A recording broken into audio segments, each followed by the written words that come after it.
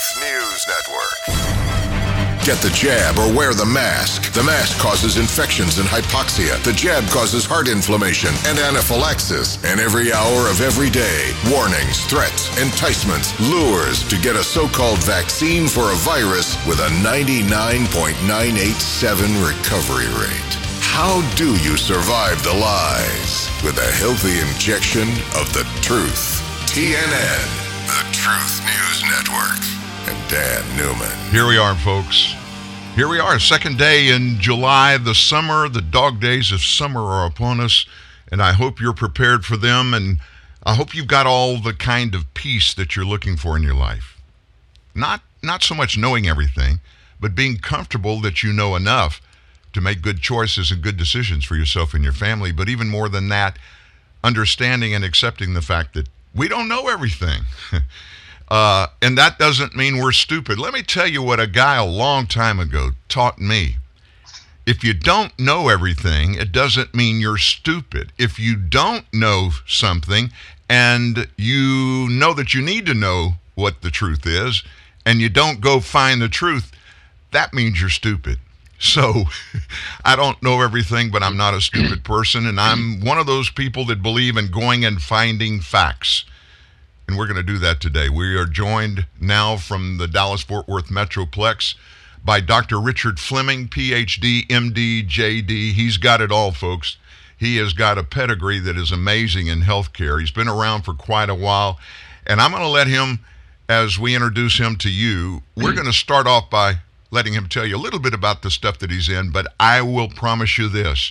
He's all over on top of the facts and information that we need to know to get a grasp on how to handle not just COVID-19, but all the noise that we're getting on a daily basis that changes every day. Dr. Fleming, I hear you coughing, clearing your throat. Thank you so much. Thank you. No, it's okay. We all do that. Thank you so much for joining us today. Let me tell you this. We had your friend, your associate, Sterling Hill, on with us early this week. She's become a friend of this program, and she's a fellow Louisianian now, so she's one of us.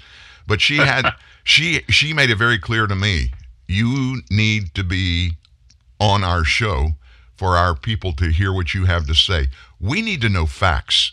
So tell us a little bit about your background. Give us kind of the nickel tour, and then I want you to go right to the COVID-19 debacle Americans are dealing with.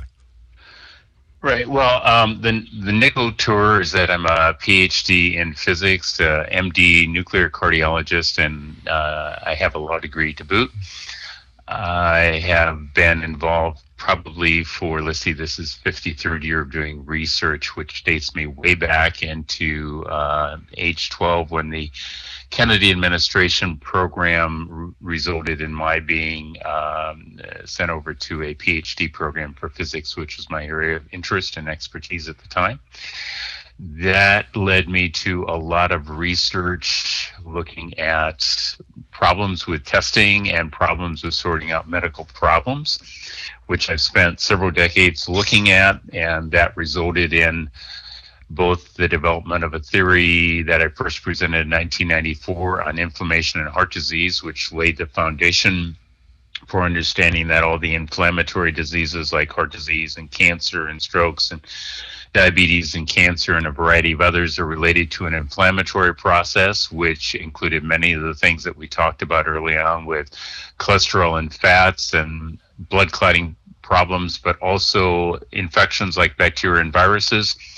And then I spent a couple decades developing a method for measuring what happens in the tissue so that we can measure regional blood flow and metabolic changes, which allows us to look at the inside of your body and figure out problems earlier and actually measure whether you're responding to a treatment or not. Wow. Tell us patent number 9566037. Tell us about that. Right. So, and I apologize, there's a lot of reverberation here. So that is now referred to as Fleming method, and that's why we have FlemingMethod.com website. What I did was figure out that the imaging cameras that we currently use don't accurately measure what you're looking for. And so I sorted out a way to make those accurately able to consistently and reproducibly come up with a meaningful measurement, which allows us to find things like COVID-19 and the amount of inflammation of blood clotting going on, and then apply a treatment to you, and then within 3 days re-image you with Fleming method and measure whether the treatment actually worked. And that's what we did around the world in the study that we did looking at treatments for SARS-CoV-2 and COVID-19. Let's cut to the chase, what that really means, folks. You know, they told us from the beginning, COVID-19 primarily attacks our lungs with tremendous amounts of inflammation. And if you remember early on, all of the doctors, especially up in the New York area, we had a couple of nurses and a doctor or two on the air with us live here talking about very early on, they were putting patients almost immediately on vents, and they were not able to get oxygen in the lungs of those people, primarily because of the tremendous inflammation. That's all part of it, isn't it, Dr. Fleming? It is, and unfortunately, the way that they've been using the ventilators have been incorrect for those patients. There were several studies published in the early 2000s that looked at patients with this amount of inflammation and fluid in their lungs. And those studies very clearly showed that if you treated people using ventilators with the amount of air that we normally give to somebody, which is called tidal volume, you'll kill them. You have to cut that, what's called tidal volume, which is the amount of air that is given to the patient each time the machine breathes for them. You have to cut it in half, or you will cause more inflammation, swelling, and death in those patients. And that's pretty much what we've seen. Well, let's segue right into the 900-pound gorilla that's in everybody's room and everybody's mind now. Mm-hmm. COVID-19. Now, I told you offline before we went live, there was some really serious information that came out overnight that's been buried. I know that surprises you, doctor. They're not telling us the truth.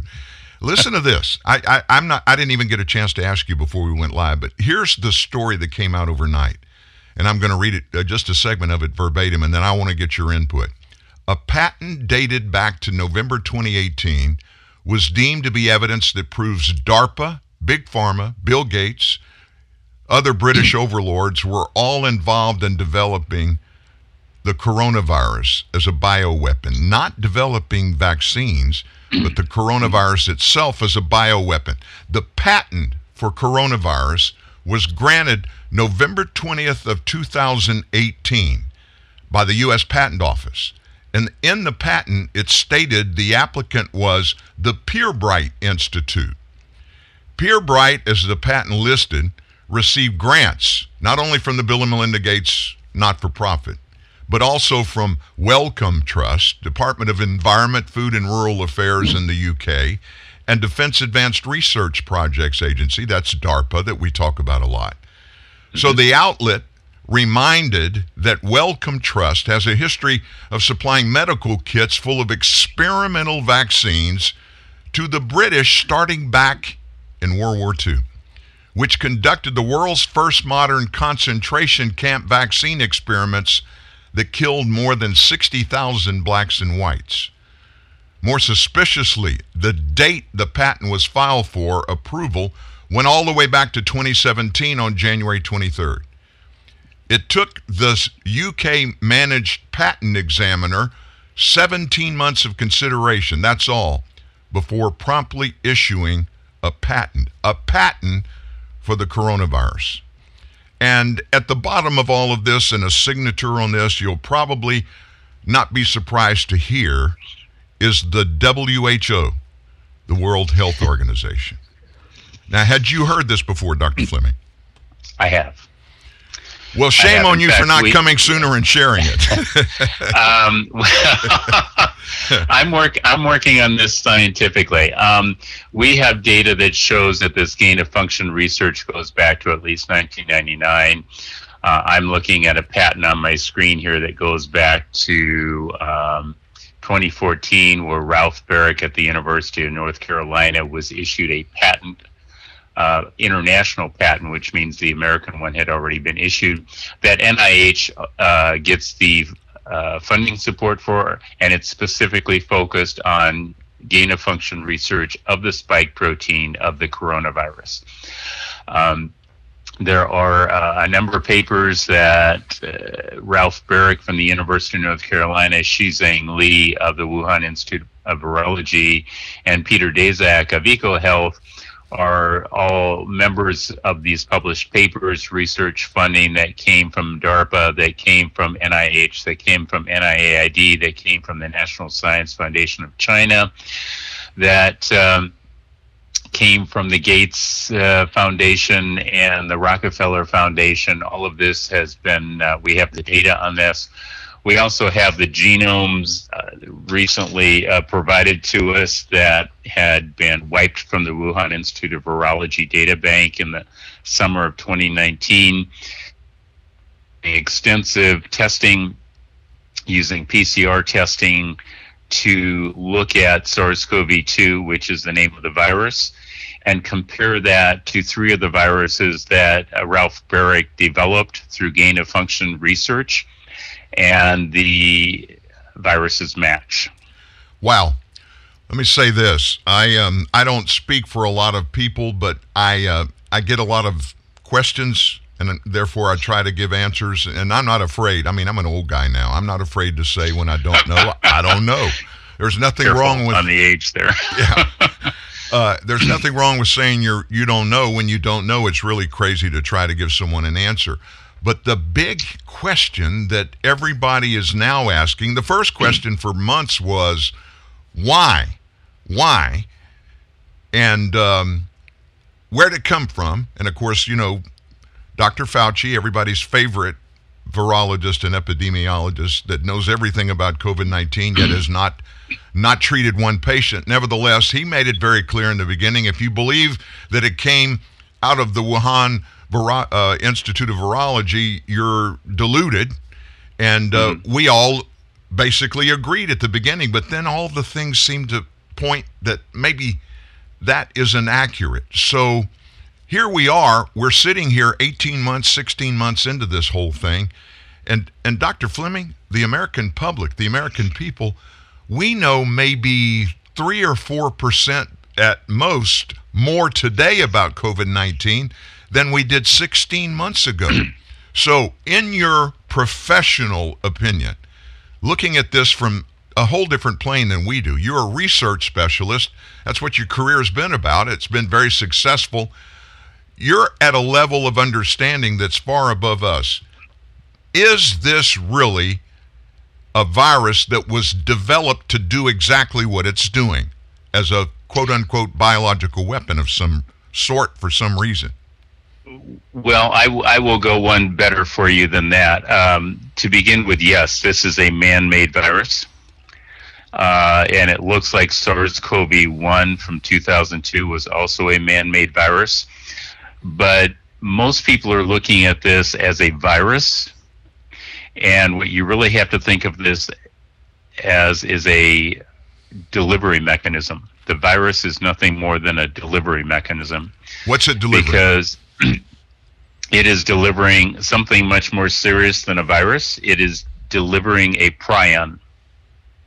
And a prion is a malfolded protein that causes inflammation throughout the body and damage to the brain. And it does it slowly over a long period of time. And a typical well-known prion disease is mad cow disease. Wow. The animal studies show that this virus actually produces what I call spongiform encephalopathy, which means the brain looks like a sponge, which is what mad cow disease is. And it does it slowly and methodically. And in the what's called humanized mice models, which are mice that have changes made to them so they'll have that ACE2 receptor that humans have, that in 2 weeks, 95% of those mice died, and all of the mice had this brain damage. And the rhesus macaque or monkey models that are close to humans showed in 5 to 6 weeks they had damage to their brain with things that are called Lewy bodies, the same type of proteins that produce Alzheimer's disease and other neurologic diseases.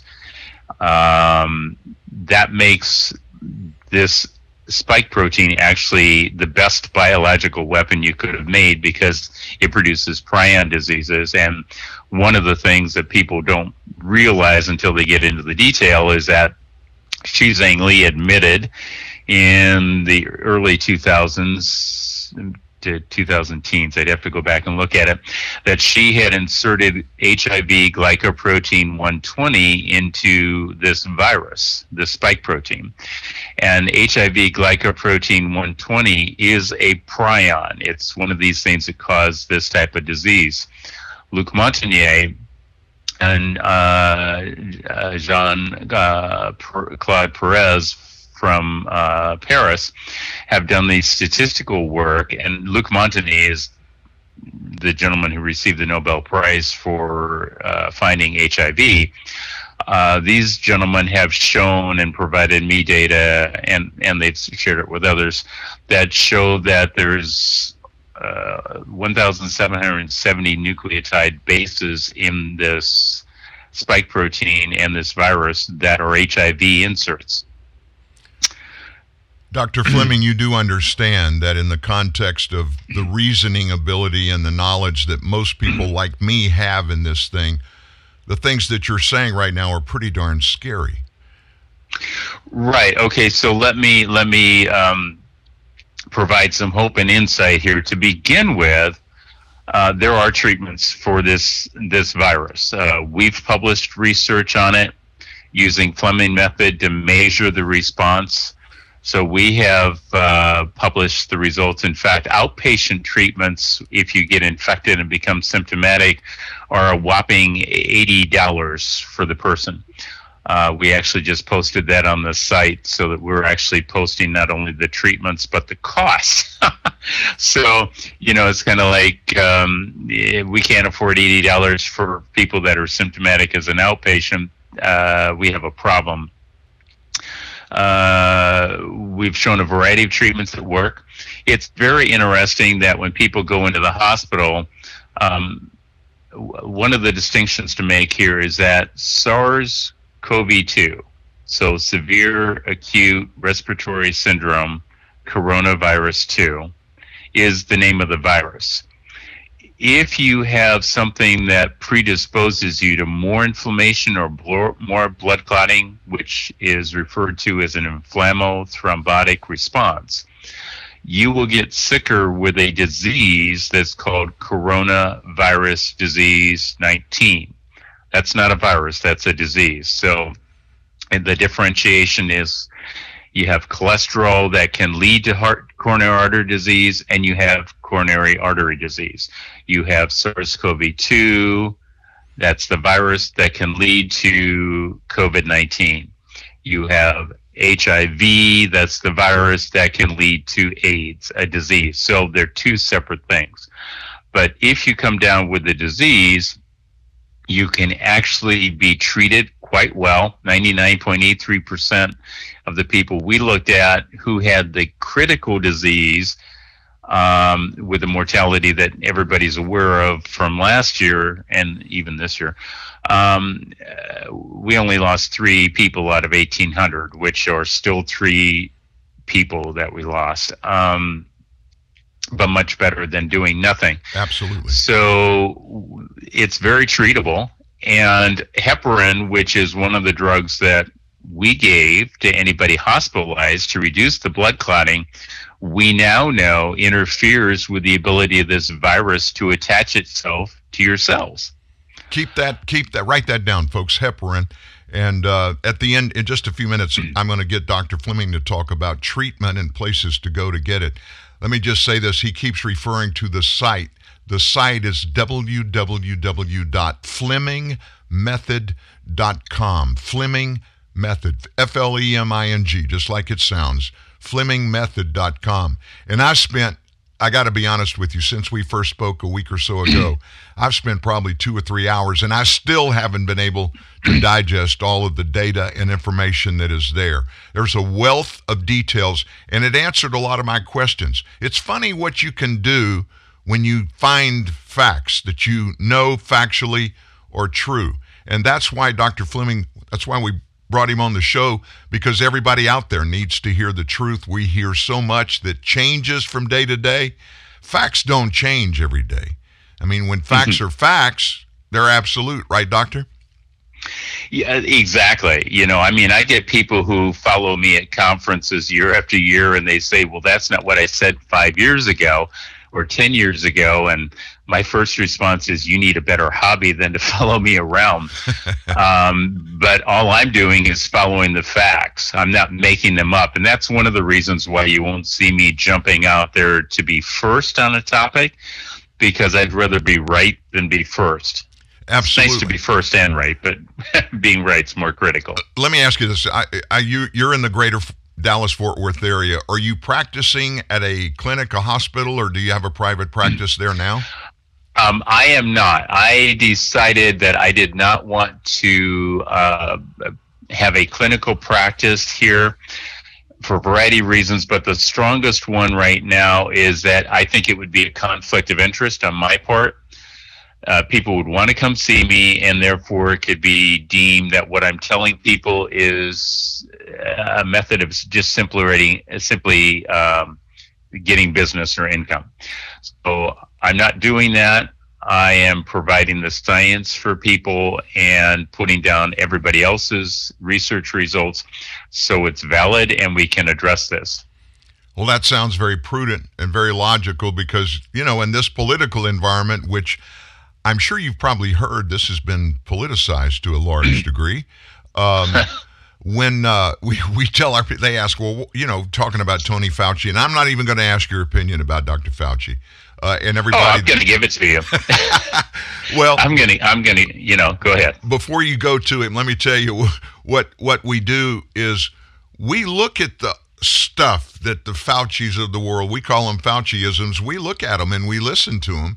And very early on, when this all began, Fauci, like the first 3 or 4 days he was up at the White House briefing room with the coronavirus task force, they denigrated Donald Trump, made him look silly and sound silly because of that evil hydroxychloroquine thing that was working in upstate New York, but it wasn't good enough for Fauci and company. But people aren't stupid.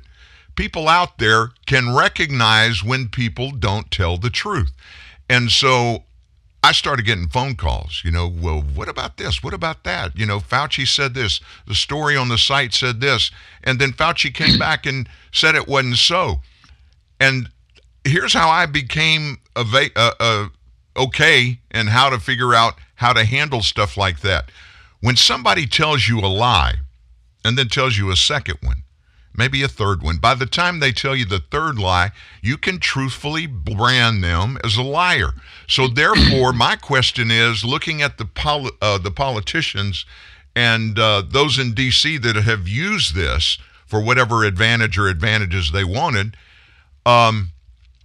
if somebody lies to you and they lied to you once or twice or 3 times, can you ever again believe anything they tell you? Which story do you get told, especially if it's a life-changing decision involved? Which one are you willing to take and believe and put it in practice in your life and risk death? We're at that point now, Dr. Fleming, where people don't know who to believe and what to trust. Right, and it's very hard from my perspective because I feel like I'm defending science and I'm defending medicine, and without having done anything wrong, I have to defend fields that have a lot of very, very good people working in them. Absolutely. You've got Kevin McCarran in Japan, who's one of the world's experts in primate behavior, who understands the neurologic phenomenon. You have Luc Montagnier and Jean-Claude Perez in Paris that are experts in virology.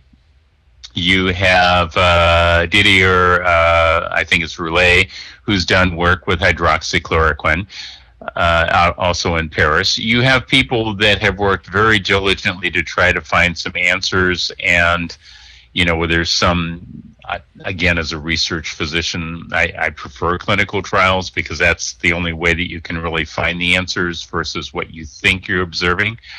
So very careful about what I state is proven versus what sounds like a good idea. I think, one of the things that sets scientists apart is that we don't play some of this social media nonsense that's going on. It's a matter of trying to share information and listen to what other people are talking about.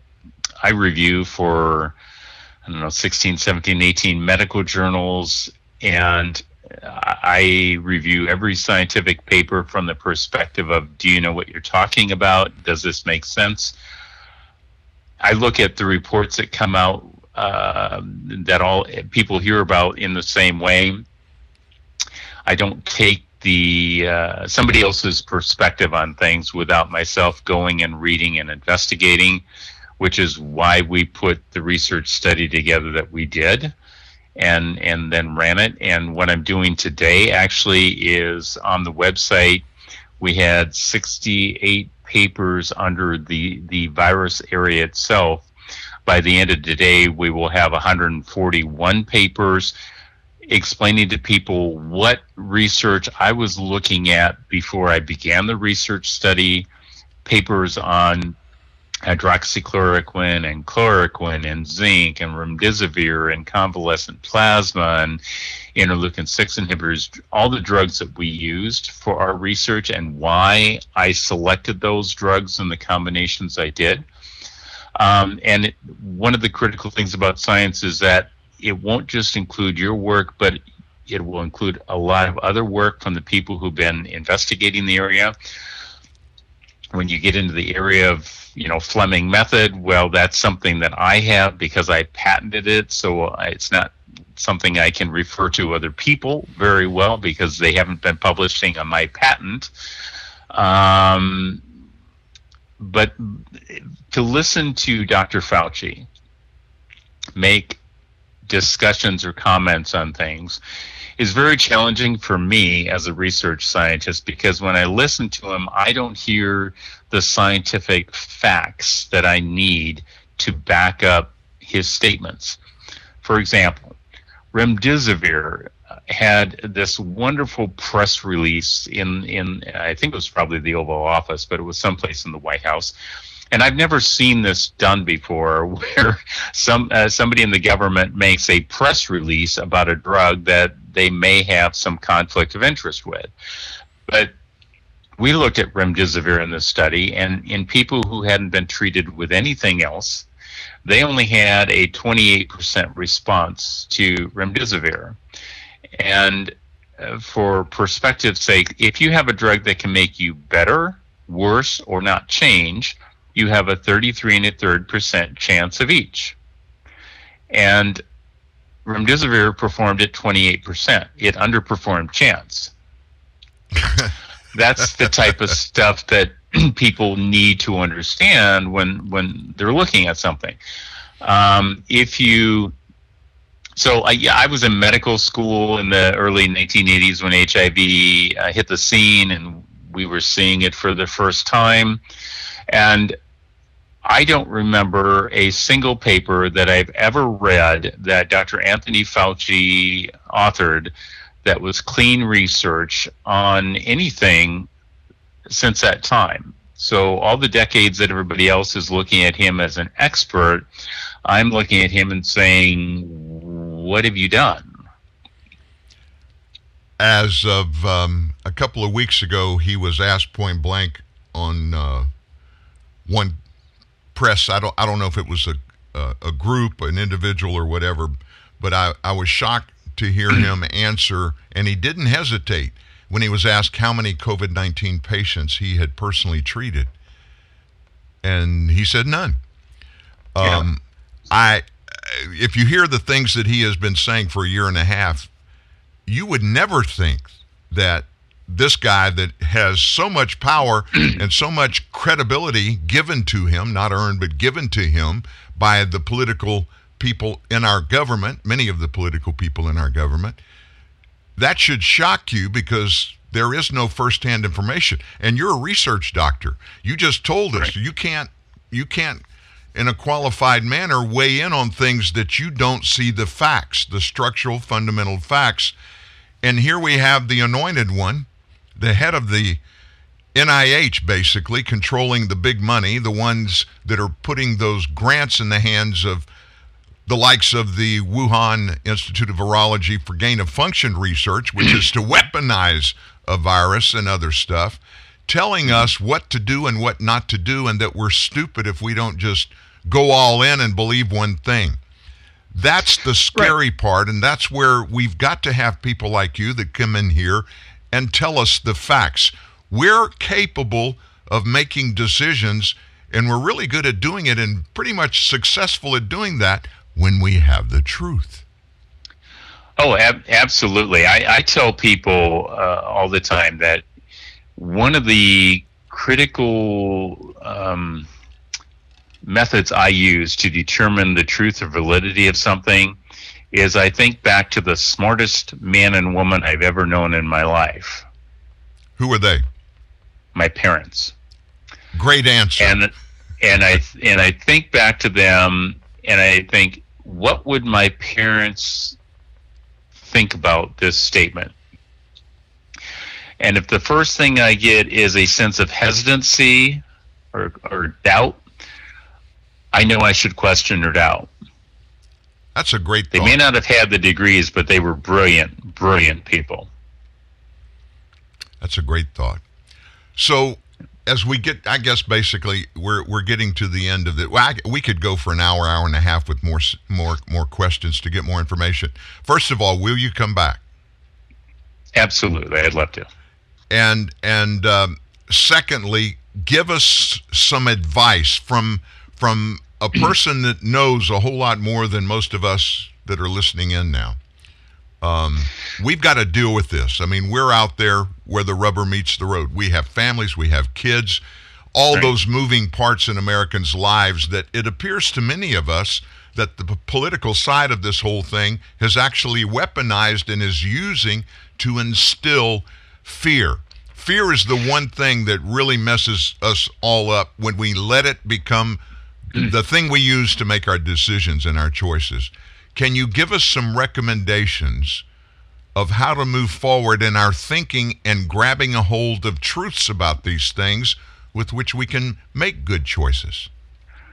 Right. Well, to begin with, on FlemingMethod.com, if you go under Event 2021 and you drop to the bottom of that tab, there are some proposed treatment recommendations for people to share with their doctors and their friends to address whether you think you've got an infection or you're having breathing difficulties, or whether you've been somebody who's been vaccinated with symptoms, or you're concerned about somebody having spread something to you via shedding, that you can take a look at, number one. Number two, there's the old common sense thing, which is personal hygiene, washing your hands, cleaning things off you, not coughing on other people. I mean, this is something that I started addressing early on, where I said, did your parents not teach you not to cough and sneeze on people? You know, these are the people that benefit from masks, and yet wouldn't you normally just stay home and not go out and cough on people versus having to go out and put a mask on?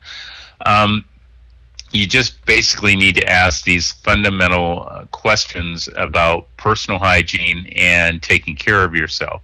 The other thing is there's a lot of reverberation and fear-mongering going on right now with the Delta virus and everything else. And I told somebody yesterday, this reminds me of going on a trip with my kids, and they're in the back seat, they're going, are we there yet? Are we there yet? Are we there yet? So every time somebody asks me about that, it reminds me of the kids saying, are we there yet? Quit asking that question. Quit getting fearful about people trying to drive you to do something because, oh my goodness, there's a new variant. There is. If you actually look at the Delta variant, you should take that as very promising information, because the V1, V2, V3, and Delta variants are the ones that are changing the most. And they're changing because it looks like they're trying to kick out the HIV and the PRRA inserts that were placed into them. In other words, the virus is trying to normalize itself by the looks of it genetically. That is the same type of thing that our bodies try to do when things are perturbing them and injuring them. So that's a good thing. That's the virus, I think, trying to respond to what was done to change it and trying to get back to normal, number one. Number two, it really does send a message that the vaccines that were developed were not that great an idea. First off, they weren't tested properly. Secondly, they're only experimental. I would encourage people to not get vaccinated. I would encourage people to not send their children to schools that require them to be vaccinated or masked. And by that, I mean secondary schools, and I mean colleges and universities. I would encourage people to put pressure on their governors to tell their governors to tell the universities and schools to not put those stipulations on people. And there are a variety of petitions that people can go to FlemingMethod.com under that Event 2021 tab, drop down for the president, representatives, senators, governors, you name it, to print up, sign, and mail into these people. Their addresses are on the forms. I'm encouraging people to make decisions to quit being pushed around, and also to recognize that their doctors have a right to treat them medically the way that they and their doctor decide, because there's nothing in the U.S. Constitution that gives the federal government the right to manipulate the people like this, either by preventing treatments, forcing vaccinations, or scaring the heck out of people. If you're running around scared after somebody's talked to you, you should be asking why they're doing that. If you're running around saying, well, gee, they're going to pay me to take this vaccine or put me in a lottery, you should be asking what's wrong with the vaccines if they have to give me a gift to take it or bribe me to take it. So do the personal hygienic stuff. Don't cough and sneeze on people. Wash your hands. You can take a look at those proposed treatments and share them with your doctors, and quit letting the politicians and the powers that be push you around. Remember that these colleges and universities that are saying you have to be vaccinated get money from the federal government, money from the Bill and Melinda Gates Foundation, the Helmsley Foundation, the Rockefeller Foundation, all the people that have paid for the development of this bioweapon, all the people that have been involved in preventing you from getting treatments, all the people involved in developing these vaccines and getting money from them. Follow the money, in other words. Follow the money. Follow the money, yes. Dr. Fleming, I can't tell you how much I appreciate you being here today and sharing with us great wisdom. And I just want to, again, encourage folks to look and listen to what you hear. Get as much information as you can. Dr. Fleming pointed us to the website FlemingMethod.com, FlemingMethod.com. Go there, get information, follow up, and ask questions. And you heard Dr. Fleming promise he's going to come back and be with us again. Right? Be happy to. Thank you. Absolutely. Hey, everybody, and Dr. Fleming, too. This show, every Truth News Network TNN Live show, it's on live, as you know, but shortly after the show is over, it's uploaded at Apple Podcast. Just go to the search bar and put TNN Live. You can get it there, no cost. It pops up also at Spotify Podcast. And, of course, you can go to our website, truthnewsnet.org, and get every one of these. And, Dr. Fleming, what we're going to do is we'll send you the MP3 video, audio file of this podcast, so you'll have it there. And anytime you want to come back, if you've got information that you want to get to a good-sized audience of people that are hungry for facts, you've got my phone number. Give me a call. We'd love to have you anytime. Perfect. I appreciate it. And for everybody in the United States, have a happy and safe 4th of July. Same to you, Doctor. We'll see you soon. Thank you. Dr. Richard Fleming out of Dallas-Fort Worth. Boy, did he bring us some good factual information. That's amazing, folks. And I, once again, will tell you, I encourage you to go to that website, www.flemingmethod.com, and especially go to the section that's titled COVID-19. There's some videos in there and some documents, and it's facts, folks. It's facts. And he has no dog in the hunt. He's not looking for a dime. That's an interesting conundrum, isn't it? We got a whole lot more to the show. Do you know that life went on while you slept? And anytime life goes on, there's some controversial things that we need to arm ourselves with facts to deal with. We've got some of those. Don't leave. Back in 2 minutes at TNN Live. DesMoinesHelpWanted.com salutes the employee of the month. The one employee you can't live without. The others, let's just call them Dave. Dave, we need to talk about your sick days. What seems to be the problem, Mr. Employee of the Month? Last week you were out all 5 days. I was sick. Thanks for checking in. You posted on social media that you were at a comedy club on Monday. Laughter is the best medicine. An outdoor barbecue on Tuesday. Feed a cold, starve a fever, or whichever one needs to be fed. That's the one I had. Okay, Wednesday you took a selfie, #faking sick. That was supposed to say freaking sick. Thursday you were at an amusement park. Somebody stole my phone. They stole your phone and uploaded photos of you at an amusement park. Yes, fake news. Friday you tailgated in the employee parking lot. Friday's basically the weekend. Everyone knows that. If you don't mind hiring Daves, go to the huge national job boards. That's probably what you'll get. But if you want more employees of the month, go where local job seekers find good local jobs. We don't discriminate against people named Dave. Dave is a common name, fun to say, and so we're using it as a catch-all for lackluster employees everywhere. Please don't write us to tell us you were insulted by this ad. That would be a real Dave move, Dave. Lowe's knows you're a craftsman guy. You have a lot of tools. Tools for everything you've done around the house. But there's the moment you realize your new project means new tools. Yes. When tool guys need new tools, they start with Lowe's, the new home of craftsmen. Right this way. You love chocolate. Chocolate. You love M&Ms. Oh, yes. But your tastes have grown up, and you're just not wild about super sweet milk chocolate, so you've been avoiding M&Ms. Yeah. Well, fear no more. Huh? M&M's Dark Chocolate to the rescue. My heroes. M&M's Dark Chocolate Candies. Available wherever fine candies are sold.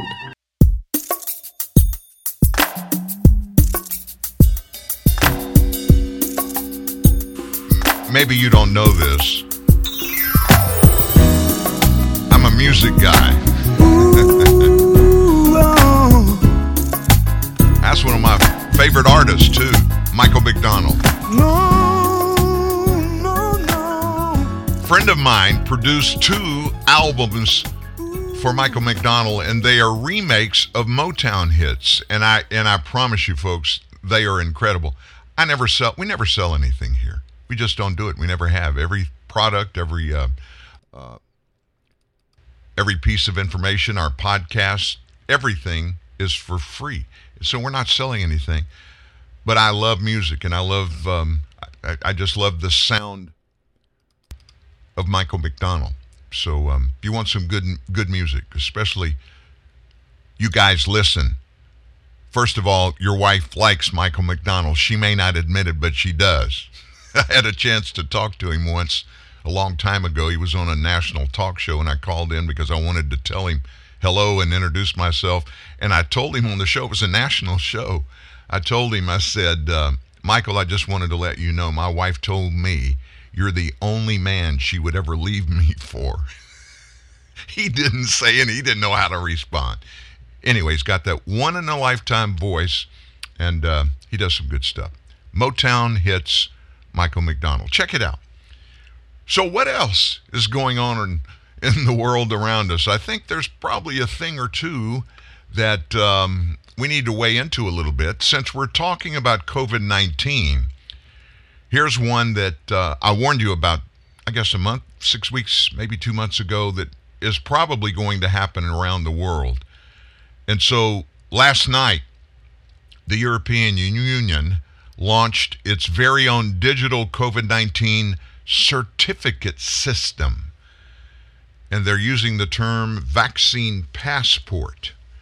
It's meant to smooth border crossings between the European Union's 27 member states. Now, if you've not been to Europe, let me explain to you getting around geographically. It's very similar to moving here in the United States from state to state. It's almost the same thing.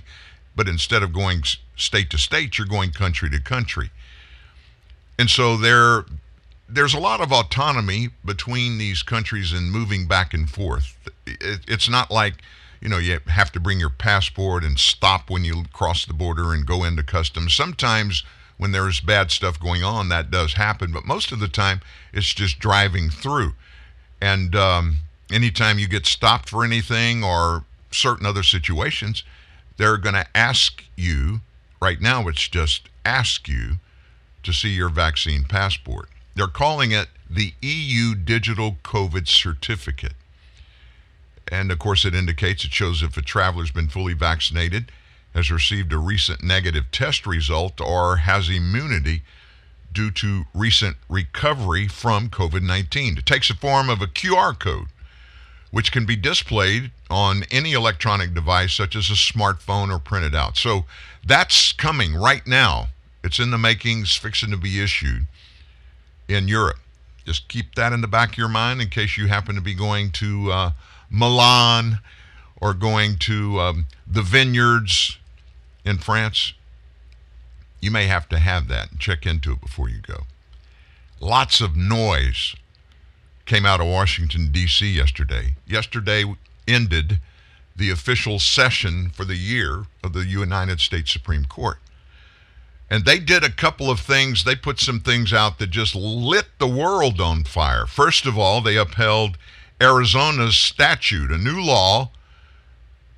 It bans ballot harvesting. And it includes a policy that throws out votes that are cast by persons in precincts in which they don't live.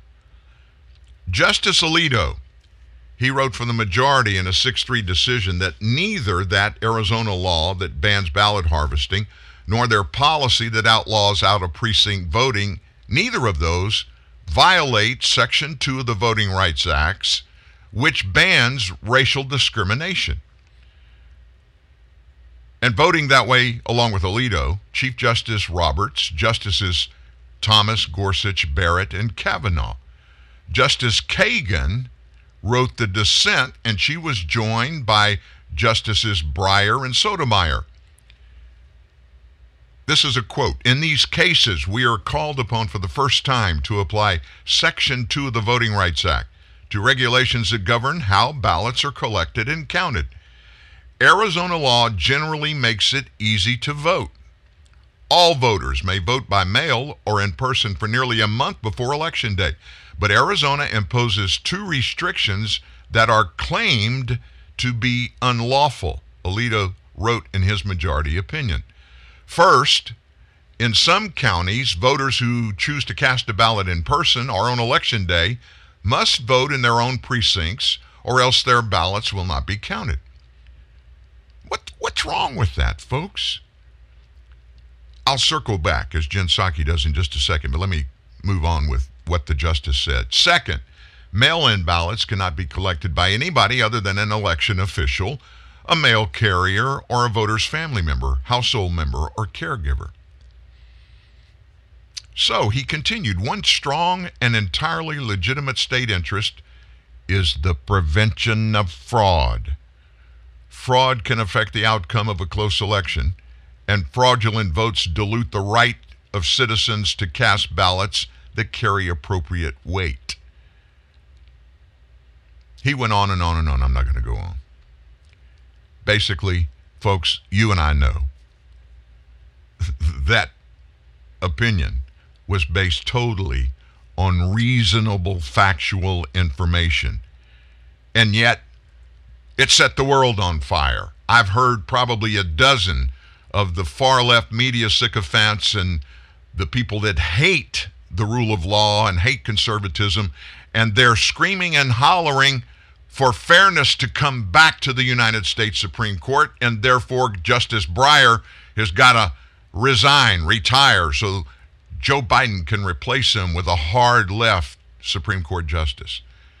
That's what this is all about. Nobody in their right mind, Nobody that is honest can actually claim honestly that Arizona law that does those two things, and basically all it does is make sure that everybody has the right to vote, that is legally capable to vote, and by the way, they do it where they're supposed to and when they're supposed to. And something's wrong with that. Something's unconstitutional with that.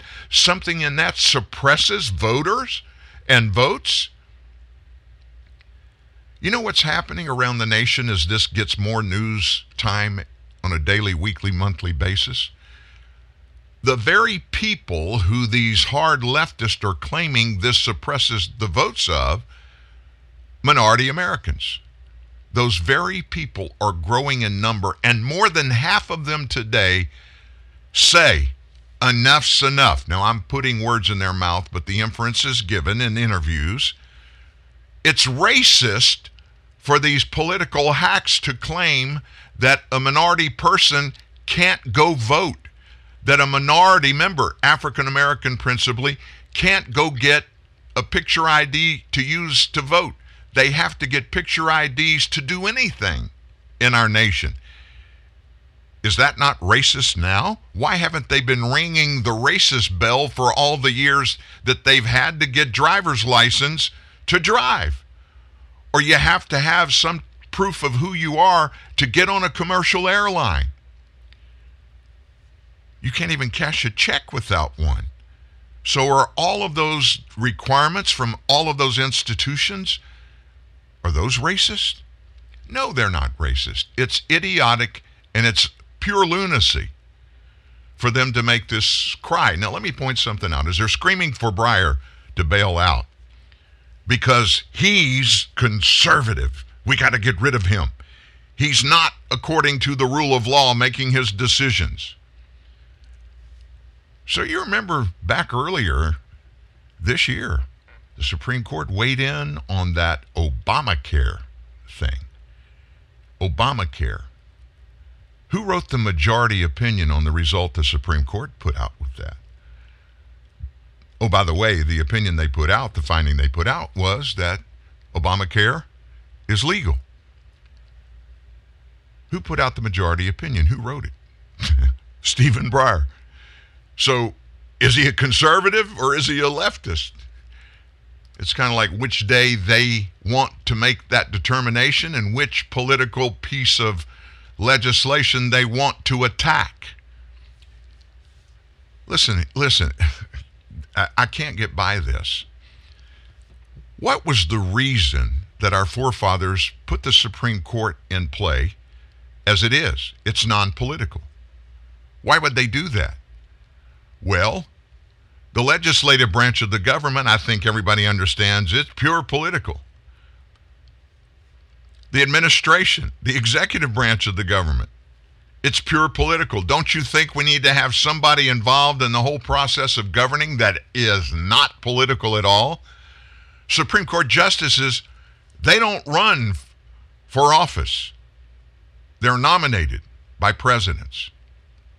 Yeah, the nomination can be political in a way, but they go through exhaustive background investigations and hearings in the Senate Judiciary Committee, and those become circuses when people in the U.S. Senate turn them into politics, which happens now every time. But Supreme Court justices are not supposed to make their opinions based upon politics, but on the law, and not just the law, how the laws of all of the nation, the states, the local levels, how they line up and compare to the supreme law of our nation, which is the United States Constitution. That's the way they are all supposed to be decided. The left don't want that. That's why the screams and hollering and crying for pack the courts, pack the courts. We need to add more justices so Joe Biden can appoint 3 or 4 leftist justices so we can get fairness back in. They want to be able to dictate to the court how they rule on everything that comes before the court, rather than leaving it like it basically is and has been for 240 years, which is non-political. And so the Supreme Court popped, guess who? Kamala Harris. and California's Attorney General for violating the First Amendment. Yesterday, the court sided with Americans for Prosperity against acting California Attorney General Matthew Rodriguez in favor of keeping nonprofit donor records private. And in doing that, it smacks down a measure pushed by Kamala Harris, then a senator, that conservatives feared could be used to target them. Go figure, you don't think the left would pick up some information about a donor, somebody that gave money to somebody that's of the other political party. You don't think they'd pick that up and use it against that person, do you?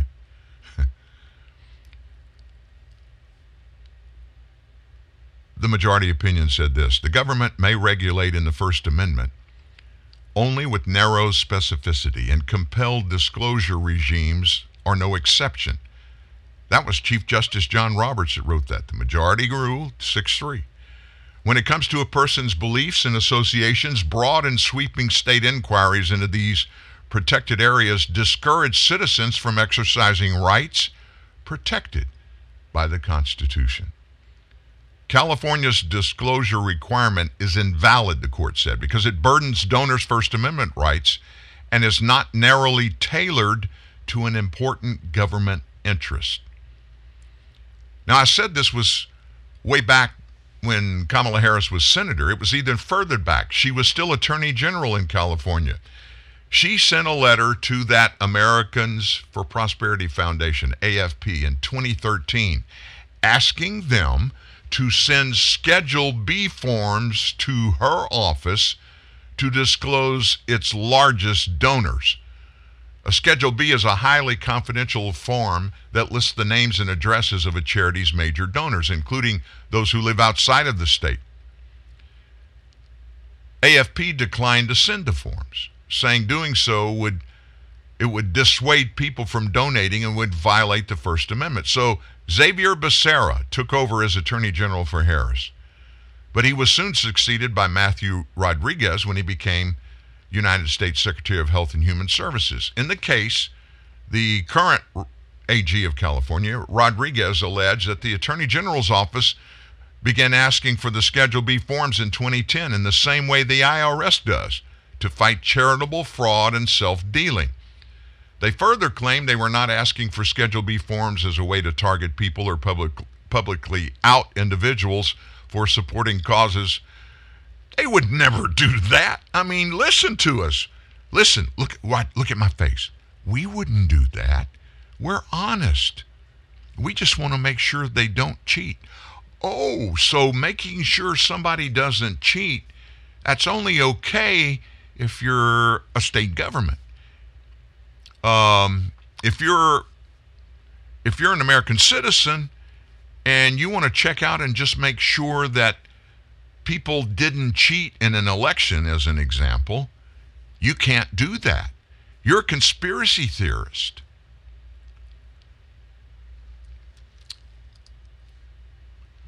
What's good for the goose is good for the gander, I would say. I think that's good for everybody. I can't imagine. I can tell you this. I'm not a big political campaign donor. I have from time to time. I certainly have never done it, at least especially to the financial level where I feel like somebody I'm donating to would have some obligation to me. But I don't do it because I don't want anybody to know what I'm doing. It's my business. And I don't want people taking information to weaponize against me for any kind of political cause just because I did something legally, made a decision, made a choice, and did it.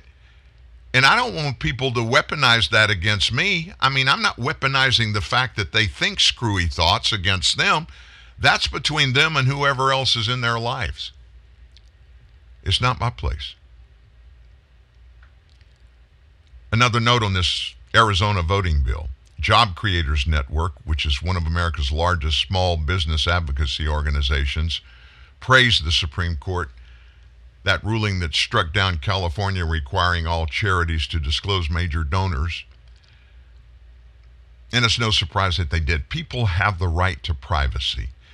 And what I get, my religious affiliation and what I give to my church my political affiliation and what I give or don't give to political candidates of my choice.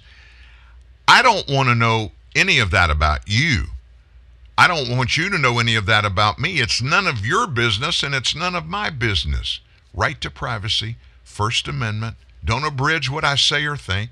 I won't abridge what you say or think. But don't take information about something I personally choose to do or not do.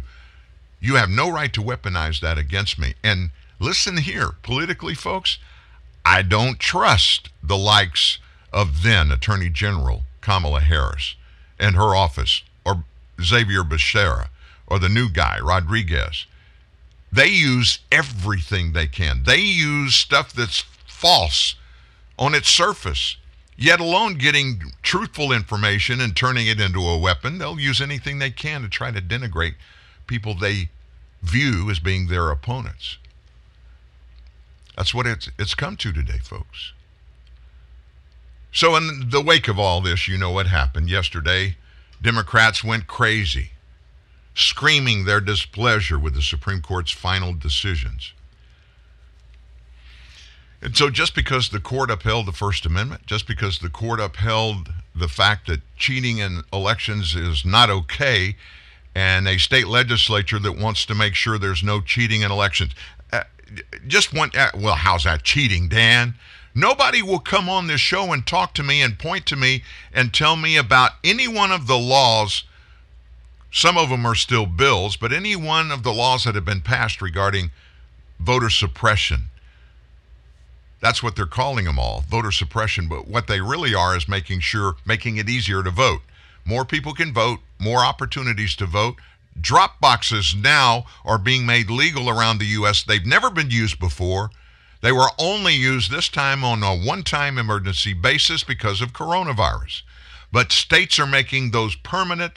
They're making it easier to do absentee and mail-in balloting under certain circumstances. But they're requiring people to prove who they are and that they're the ones that cast these votes. That's voter suppression. The very fact that anybody would question that tells me they want to make sure it's okay if you cheat.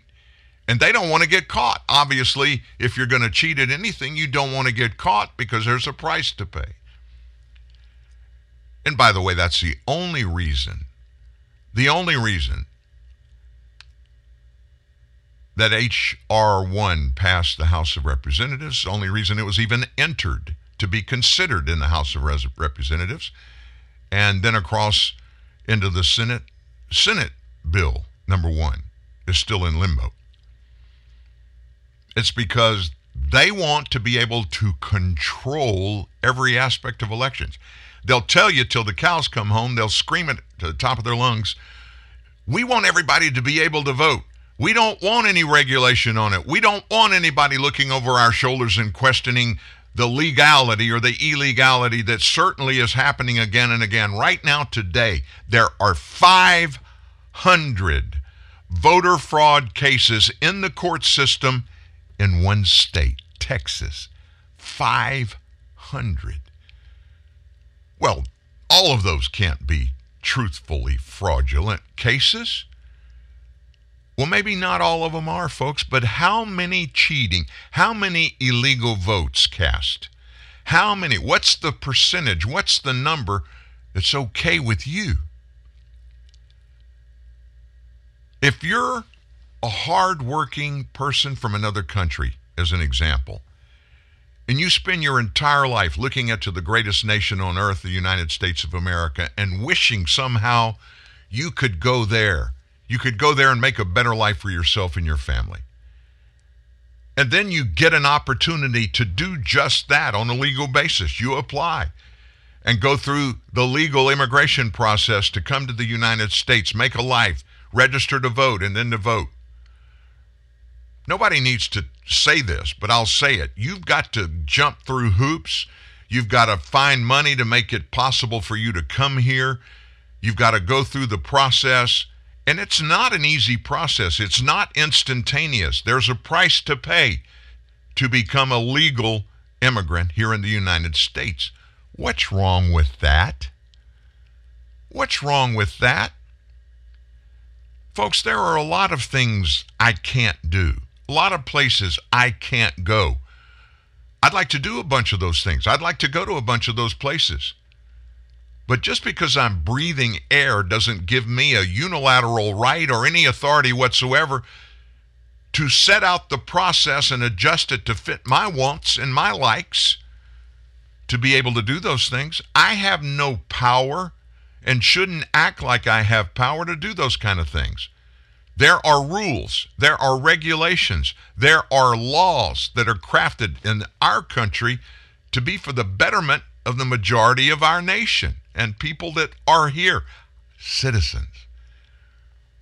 And it's wrong for anybody to circumvent or even try to circumvent those rules and regulations. But there's nothing wrong with paying a price. My brother wrote a song years ago, "Anything worth having is worth hurting for." What a great line.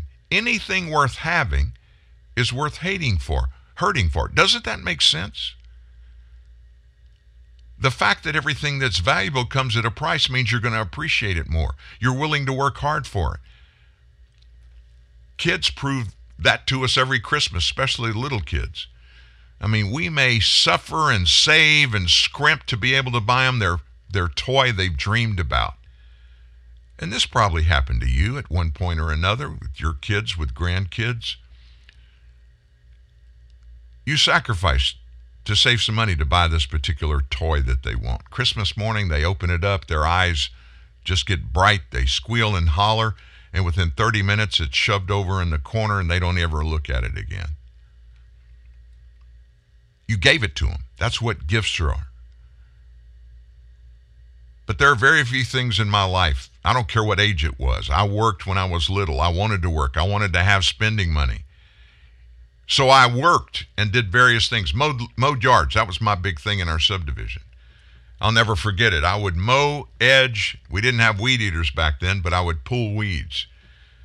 And I had about 5 family houses on our block and one block over that paid me to do their yard once a week, especially from about April till late July, early August. I had about 5 of those. And you know what that turned into me for, folks? $15 a week of spending money. And I spent hours, and I grew up I'm talking about Lafayette, Louisiana. Hot, humid, summer, sweat, can't get cooled off. That kind of stuff. And I'm telling you, I wasn't a teenager. This was at 9 years old, 8, 9 years old, 10 years old. I did that. Everything I spent that money on, I appreciated it. I took care of it. I bought a baseball glove. I bought a skateboard. I'll never forget buying that skateboard. This is back in the early 60s when, boy, California and surfing and skateboards was the thing. And you know what I did? I saved a little extra money, and instead of buying a skateboard that had those metal wheels on them, I saved a little extra money and I got those big fat rubberized wheels, the ones that you used on the skates that you rented when you went to a skating rink. They were much cooler and smoother. I remember all those things, and it's because I worked for those. There's nothing wrong with working to become an American citizen. In fact, I got to be honest with you. I don't want people that think we owe them that to be the ones that come here and become legal immigrants. I want people that are willing to pay a price to get something very special. Let's move on. Well, since we're talking about California in a respect, Kamala Harris and her situation in that stuff with Xavier Becerra, guess what's in the new California state budget proposal? Taxpayers are going to be footing the health care bill for older illegal immigrants as part of this state budget that was recently approved. It'll guarantee coverage for low-income, undocumented immigrants older than 50. It will not be a surprise to you to learn that that bill was initiated by Democrats who said they want to ensure everybody has health care insurance. Coverage is set to take effect next year. And it's not that expensive. It's going to cost taxpayers $1.3 billion a year. California State Senator Jim Nielsen said he felt providing health care to those living in the country illegally was one of the most egregious parts of the bill, which the governor was expected to sign by yesterday. Individuals who are illegally in California now will receive health benefits equal to a citizen of California. All they got to do is just simply be here. And whether they're of legal status being here or not makes no difference. I would argue that is at the expense of Californians who are legally here and have been here their whole lives. Also, it inflates our budget considerably, becomes part of the base budget, meaning the ongoing budget into the future. Every year, we have to build into the base expenditure the extension of the people served. So there you have it, folks. Our political system in the United States, top to bottom, state to state, federal government. Alexandria Ocasio-Cortez told us this the other day when we played that audio soundbite, that interview from Sunday, one of the news shows, in which we said, people love democratic policies. And we know that if we get things accepted and put into law, they're hard to do away with. We know that. Here's a prime example in California. So instead of thinking about this at the 10,000-foot level, which is where we normally make better decisions, when we're down at ground level and we're caught up in something, we're going to make a decision almost every time because we're human based on the circumstances that are right in front of our faces at that particular time. At 10,000-foot level, we're more prone to look at the big picture. California is struggling. They're spending billions of dollars. They're upside down. We just bailed them out. In one of the COVID stimulus bills, Joe Biden put in there, and I don't even remember the number, but Los Angeles, San Francisco, and the state of California, they got a check with no restrictions on how they spend it to bail them out of their upside down economic situation. And it had hardly anything to do with COVID-19. Before we even heard of COVID-19, California was so upside down economically, so depressed in their budget, their revenue. So we take money from other Americans. You know, those of us that live in successful economic red-controlled states, like Texas, like Florida, like Tennessee, like Louisiana, Georgia. Our tax dollars go up there in these big states, New York, Seattle, California, the ones that don't take care of their money problems. They don't try to balance budgets. They just spend money on the backs of taxpayers. They get all that money. They're getting paid off for being bad government people. And that's our fault, right? That's our fault. Well, it'll come as no surprise to you that there's news out on the Trump Organization. Coming out of New York City, of course, which is the epicenter of everything bad, negative, and conservative America, the Trump Organization has been facing an investigation. And, of course, everybody breathlessly on the left looks at it as, is it Trump? Are they going to arrest Trump? Are they going to indict Trump? It's not. And we're going to take a break. When we come back, there are like 4 different versions of this story. We're not going to go deeply into all 4 of them, but we're going to tell you what they are, and you'll maybe get a Friday chuckle when you listen to some of this stuff. They're still after Trump, folks. They want him behind bars, and he ain't going. Real truth, real news. TNN, the Truth News Network. For over 75 years, people have saved money with Geico. Sorry. Here we go from the top and action. For over 75 years, people have saved money with Gecko. Cut it. What did I say? Gecko. I said Gecko. Oh. For over 75 years... Keep it together. I'm good. For over 70... What are you doing there? Stop making me laugh. Geico. Saving people money for over 75 years. Don't look at me. Computer, execute 12.4p operation. Optimizing algorithm. Running encryption packet alpha 990. Oh, I don't feel so good. What is it, computer? Is it hot in here? It feels hot in here? I feel a little clammy. I should lie down or something. A computer with a virus? Surprising. What's not surprising? How much you could save by switching to Geico. Those oysters Rockefeller were a mistake. Geico. 15 minutes could save you 15% or more. Welcome to Staples. Staples guy, my company has like 7 different printers. How's your ink selection? Behold, Staples Wall of Ink. Just wow. A huge selection of ink and toner guaranteed in stock. Hello? Awesome. If it's not, we take $10 off and ship it to you free. Pinch me.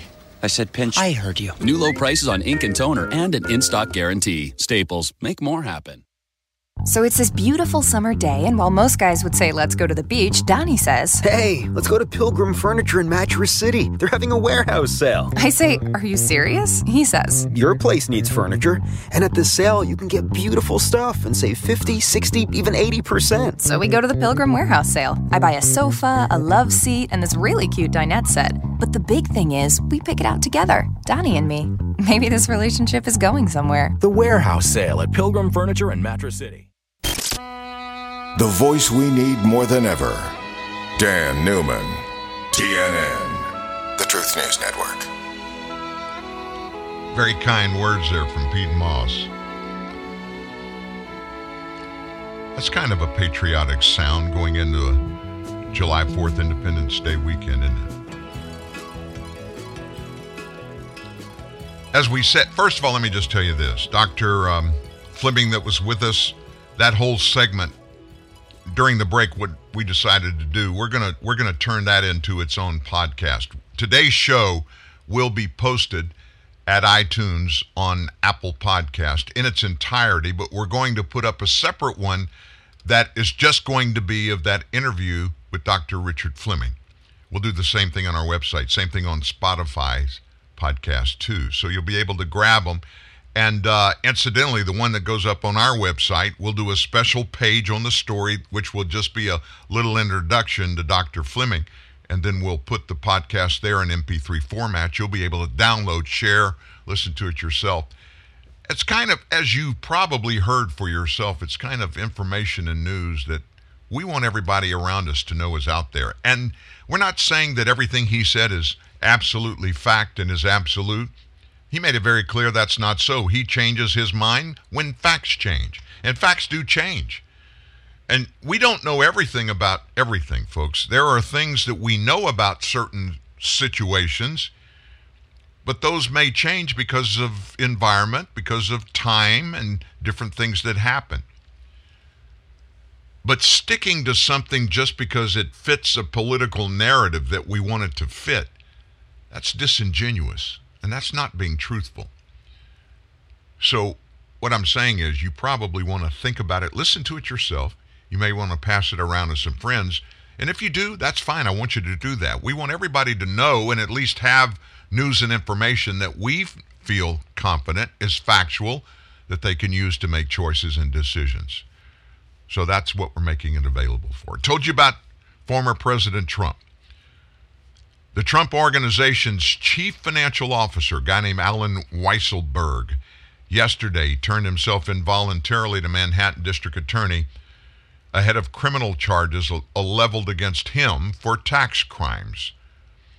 A statement from the Trump Organization defended Weisselberg as a loving and devoted husband, follower, and grandfather. He's being used as a pawn, they say, in a scorched earth attempt to harm the former president. Nobody in their right mind thinks that anybody would try to harm Donald Trump. Never did, aren't now, never will.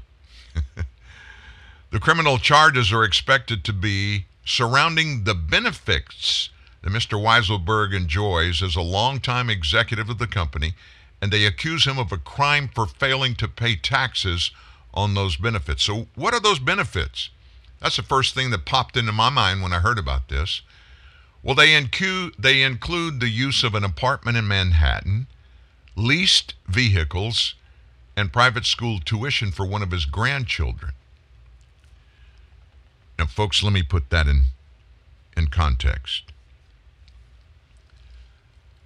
I'll bet you, and I don't know this, but knowing Manhattan, knowing the environment there, I doubt very seriously Mr. Weisselberg, and he has grandkids, so he's not a 30-year-old person.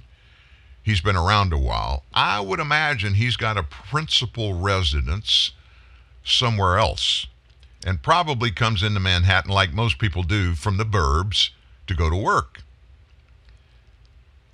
So let me mention this. What business is the Trump organization been in? Commercial real estate, building buildings. Everybody knows there are Trump towers in major cities around the world. A big component of Trump towers are residences. Can you imagine a scenario when maybe not always, but maybe sometimes he needs to stay in the city over the weekend and he uses, instead of a hotel room, an empty apartment at Trump Tower? Just saying, don't know. And then lease vehicles. I got to be honest with you folks, a lot of companies provide vehicles to their major management employees. It wasn't until 2017 that I actually bought a new car. And I mean, it'd been years, 20 plus years. That's because my company that I owned would lease vehicles, primarily because I used them almost exclusively for business. And I had other private vehicles. Our CPA made note of that, and it was adjusted on our tax returns. And then private school tuition for one of his grandchildren. Folks, Marianne and I, we for years have given scholarships through Fellowship of Christian Athletes to one boy and one girl that are graduating from high school in our area to go to a college around here. Now, granted, I understand there's a difference between doing that. We actually never gave that money directly to FCA. Therefore, we never deducted it from our tax returns.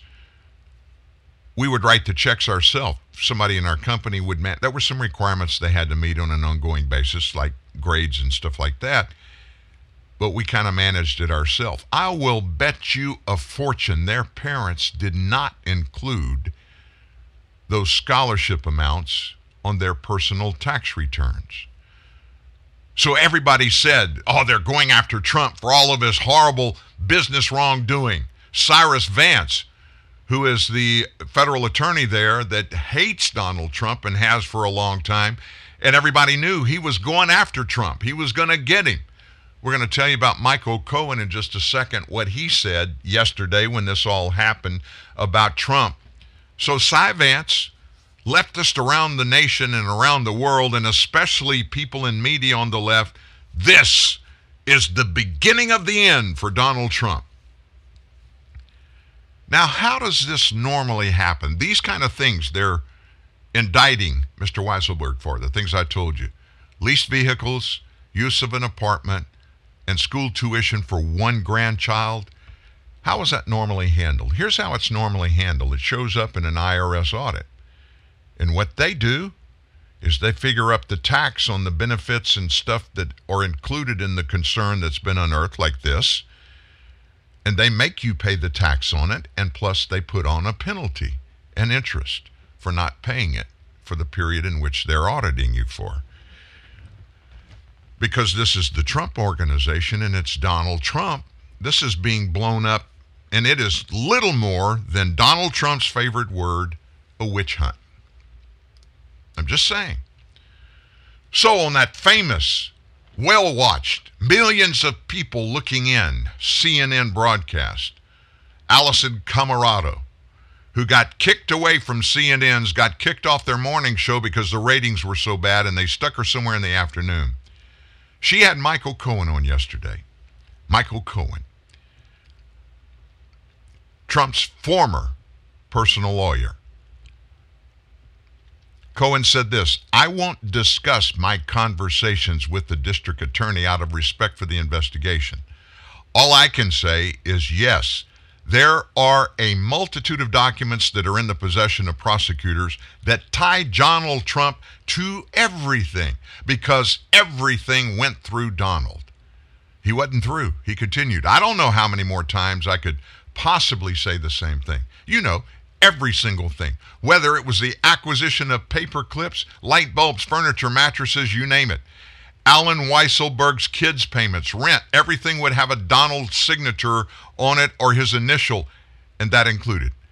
There are other people at the Trump Organization who received the same sorts of perks that Alan Weisselberg did, including the chief operating officer, Matthew Calamari. There's so many people who got these types of benefits. Question is, how did they treat it on their taxes? And why is that it was done, and how is it that it was done and booked by the Trump Organization? Ooh. That from Michael Cohen, who was a proven perjurer in court. He wasn't through.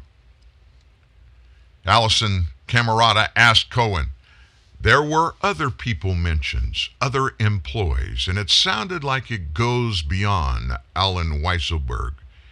Do you think this is bigger than Weisselberg? Who do you think is next to be indicted? Here's what Cohen said. Well, I think Matthew Calamari is on the chopping block as well. He received the same type of perks. He received the same perks and benefits that Alan Weisselberg got. On top of that, I believe there are other members of the Trump Organization, including the children, who are next to come up onto these indictments. Camerata, you don't mean Alan Weisselberg's children. You mean Eric and Don Jr. and Ivanka? Cohen said, correct. Allison, what do you think they would be indicted for? Cohen said, again, their participation in different aspects of the company, how they ended up booking things for tax purposes, the benefits they took and received. Again, I don't want people to think that this case is about Weisselberg and an apartment and a free car and so on. It is substantially larger in scope than just that.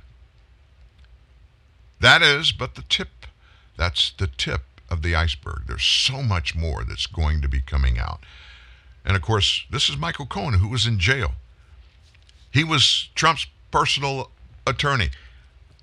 If I was a betting man, I'd say I'll bet you $100 if they looked into the financial dealings of, let's say, Michael Cohen regarding his clients, regarding, let's say, the Trump Organization and Donald Trump, and look at his financial dealings with just the Trump folks, I will bet you they would find some perks that Cohen got that he did not claim on his business or personal tax return. I don't know anything. I guess I could do what they do and float it out there, as they have done for months now, about what happened yesterday. Arrests are pending. People are going to be indicted by the dozens. It's going to happen, and people are going to jail. And by the way, Weisselberg surrendered himself to accept that indictment in person. And as soon as he did, they handcuffed his hands behind his back. Think about that. I always thought this is the United States of America, where everybody that is accused is innocent until proven guilty of a crime that they're charged with. Just saying, just pointing that out. Meanwhile, you want to look at a real illegality? An accused illegal alien, serial killer. And when I say serial killer, I mean really a serial killer. He's going to get away without having to face the death penalty in the murder trial against him in Dallas County, Texas. The DA there announced his office is not going to seek the death penalty against Billy Chimirmir, an illegal alien from Kenya, who's accused of committing murder, folks. The murder of not one, not two, not three, not five, not 10, not 15, not 20, but 24 elderly Americans in Texas in 2 years, from April 2016 to 2018. The DA said prosecutors instead are going to looking to get life in prison while only pursuing 2 of the 18 capital murder charges against him, should they win the cases. Now listen to this. I'm going to read the list of the names and the ages of the 24 alleged victims. And I want you to notice who they are and what types of person they are. Leah Corkin, 83 years old. Juanita Purdy, 82. Mary Brooks, 88. Minnie Campbell, 84. Ann Conklin, 82. Rosemary Curtis, 75. Norma French, 85. Doris Gleason, 92. Luthi Harris, 81. Carolyn McPhee, 81. Miriam Nelson, 81. Phyllis Payne, 91. Phoebe Perry was 94. And it goes on and on and on. What's the commonality there? Elderly, can't defend themselves people. Now, Jameer Mir first arrived in the U.S. on a tourist visa back in 2003. Though he was supposed to be here temporarily, he stayed past the deadline, the expiration of his visa, and doing so he became an illegal alien, and that means he's eligible for deportation. Well, rather than being deported, Jameer Mir was able to use a loophole in the nation's legal immigration system, allowing him to get a green card because he married an American citizen. In November of 2007, he was approved for a green card. He had a criminal record already, including convictions for drunk driving, trespassing, assault, and obstructing justice, obstructing a police officer.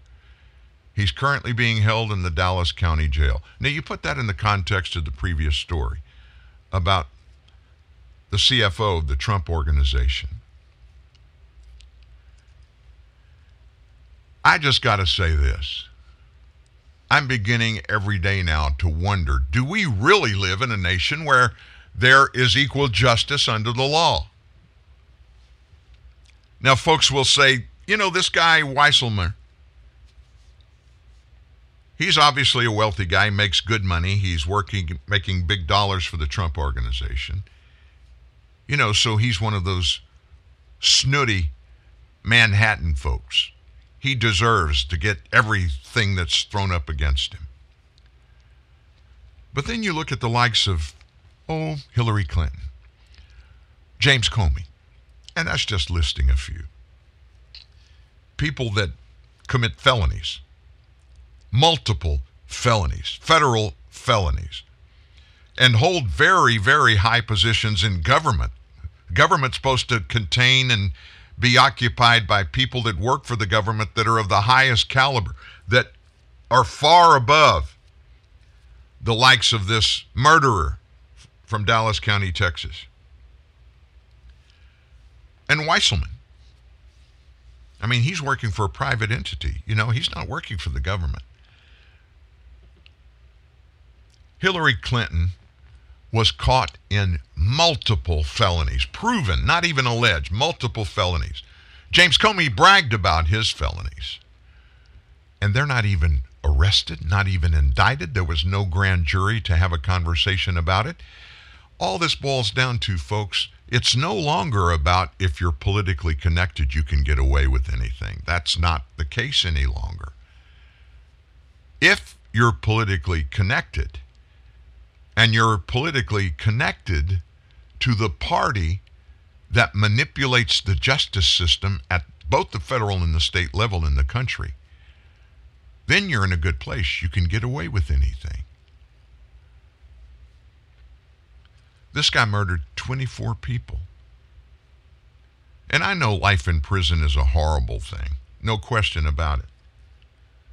But think about the family members of those 24 80-plus-year-olds, even a couple of 90-plus-year-old grandmas and grandpas that he killed. It just boggles my mind. I don't understand how this could happen. Have you heard the story about what's going on elsewhere in New York, like in Albany? The Judiciary Committee of the New York Assembly up in Albany, they're just about to issue subpoenas as part of an impeachment investigation into the governor, Andrew Cuomo. State Assemblyman Charles Levine, who's a Democrat who chairs the body's Judiciary Committee, he's been named as the head of the panel that's going to conduct the impeachment investigation.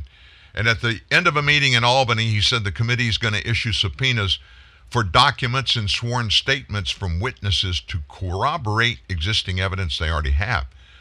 The purpose of this is to both gather substantive evidence as well as to assess the credibility and corroborate information that we learned during interviews. And they've been looking into this since mid-March. Allegations against Cuomo of sexual misconduct. At least 10 women have come forward to name the embattled governor for various sexual wrongdoing. Cuomo, by the way, is also being probed over allegations that he directed his staff to illegally withhold and to misrepresent data and information regarding the number of COVID nursing home resident deaths and whether he directed or had knowledge of executive personnel withholding that information regarding safety concerns with bridges in the states. In other words, everything he's supposed to be over and be responsible for, he covered it up. He did the wrong things. He said the wrong things. He told people to do the wrong things. And then he covered it up. You know that old saying, when you do something wrong, that's bad enough. But when you lie about it to cover it up, that makes it even worse. And what is so shocking about this entire thing, he held a secret fundraiser. I think it was earlier this week. It may have been last weekend. I'm not sure. But they wouldn't even release the site of where they were having it. It was a private, contributor-only dinner, $1,700 a plate. And they had over 1,000 people there. Do the math. And he wants to be governor again. And he, of course, and far, far more people than I can even imagine, believe that he should be governor again. More coming right after this. Welcome aboard Pizza Hut, where our legendary pan and stuffed crust pizzas will fly you to a world of flavors. Taste an all-American pizza sauce, juicy pepperoni, and farm-fresh mozzarella to discover America's mega pepperoni. Or explore the creamy pesto sauce, chicken and mushrooms in the French creamy chicken mushroom. Fly far above the rest in taste and variety with 5 new pizzas. And thank you for flying Pizza Hut. Unforgettable, that's what you are. L'air du temps perfume, like the memory of a beautiful song, lingers on and on. L'air du temps perfume, the classic French fragrance that you can wear anywhere, anytime, makes you unforgettable. L'air du temps perfume by Nina Ricci. A divorce lawyer should be more than just a lawyer. Divorce is like no other experience, Especially for guys. At Cordell & Cordell, our clients want a partner standing next to them, someone they can trust, Someone who understands where they are, and how to get them out. We are the attorneys of Cordell & Cordell. We are advisors And advocates for men. Before, during, and after divorce. We are Cordell & Cordell. a partner. Men can count. To schedule your appointment, give us a call or visit us online at CordellCordell.com. Nowadays, it's more important than ever to know the value of $1, or 3, or 4, or 5, or even 6. New Dunkin' Go-Tos, now with brews. Tasty breakfast combos that give you more bang for your bucks. Get a wake-up wrap with sausage and a medium-hot coffee for $3. A bagel with cream cheese spread and a medium-hot coffee for $4. A bacon, egg, and cheese croissant with a medium-hot coffee for $5. Or a power breakfast sandwich and, you guessed it, a medium-hot coffee for $6. Dunkin' Go-Tos, now with brews. America runs on Dunkin'. Participation may vary. Exclusions apply. Limited time offer.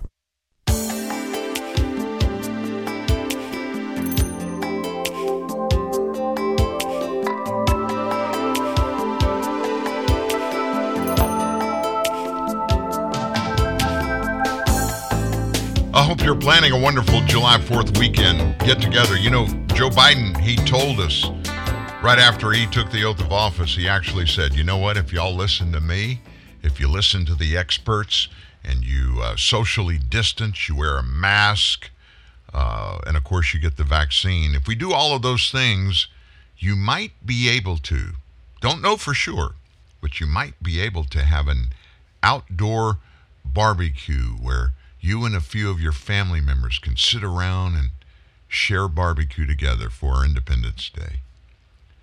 That just made me feel so warm and fuzzy to hear him say that, because I knew he was the guy that was going to kill the COVID virus.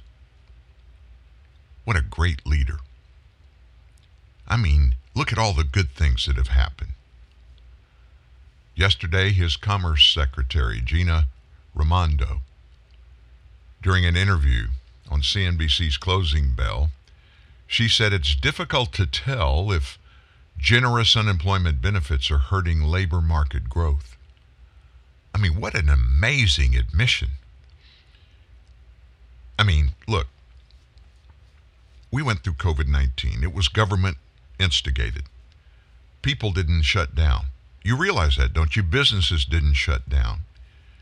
Governors, with the urging of the federal government, shut our nation down, closed companies, put people out of work, and left them out of work for months and months. And then instead of letting them go back to work when it was finally figured out some of the fundamentals about dealing with COVID-19 that would be effective, as Dr. Fleming said earlier, simple things like washing your hands, not sneezing, not going out if you're sick, stay away from other people. That wasn't good enough for this administration. That wasn't good enough for the political weaponization of something to use against your political foes. So they kept us locked down, people out of work. And then when finally they decided it was time, now what we're going to do is we're going to make people out there dependent on us. We're going to keep them unemployed, keep them not able to work, and we're going to send them money, taxpayer money that we don't have, but we're going to send them money so much that they'll be able, along with the combination of their state unemployment benefits and the bennies that we're going to give to them, they'll in some cases make a few $100s a week more than they were making when they worked 40 hours a week.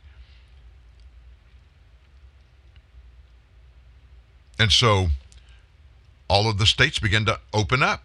Businesses, we're back in business. Everybody can do everything. Of course, states like Texas and Florida had done it from the very beginning. Our schools here have been open for this entire school year. In fact, some of our schools never closed. They went into virtual learning for a while, but then they went right back to in-person teaching and in-person education with kids and teachers and all that kind of stuff. But they did the smart thing. They socially distanced. They wore masks. They were careful. And it worked. Go figure. So the only reason anybody with a reasonable mind can say the government used to justify doing what they've done and are still doing is because they don't want business to come back the way it was during the 4 years of the Trump administration, when we had the best economy in U.S. history, where more people were employed by far than any other time in U.S. history, where more minority people came off of welfare and got jobs and went into the employee entity in the United States because they were working. Poverty declined. All of these economic things were pointing in the right direction. Cost went down. Inflation plummeted. Manufacturing went up.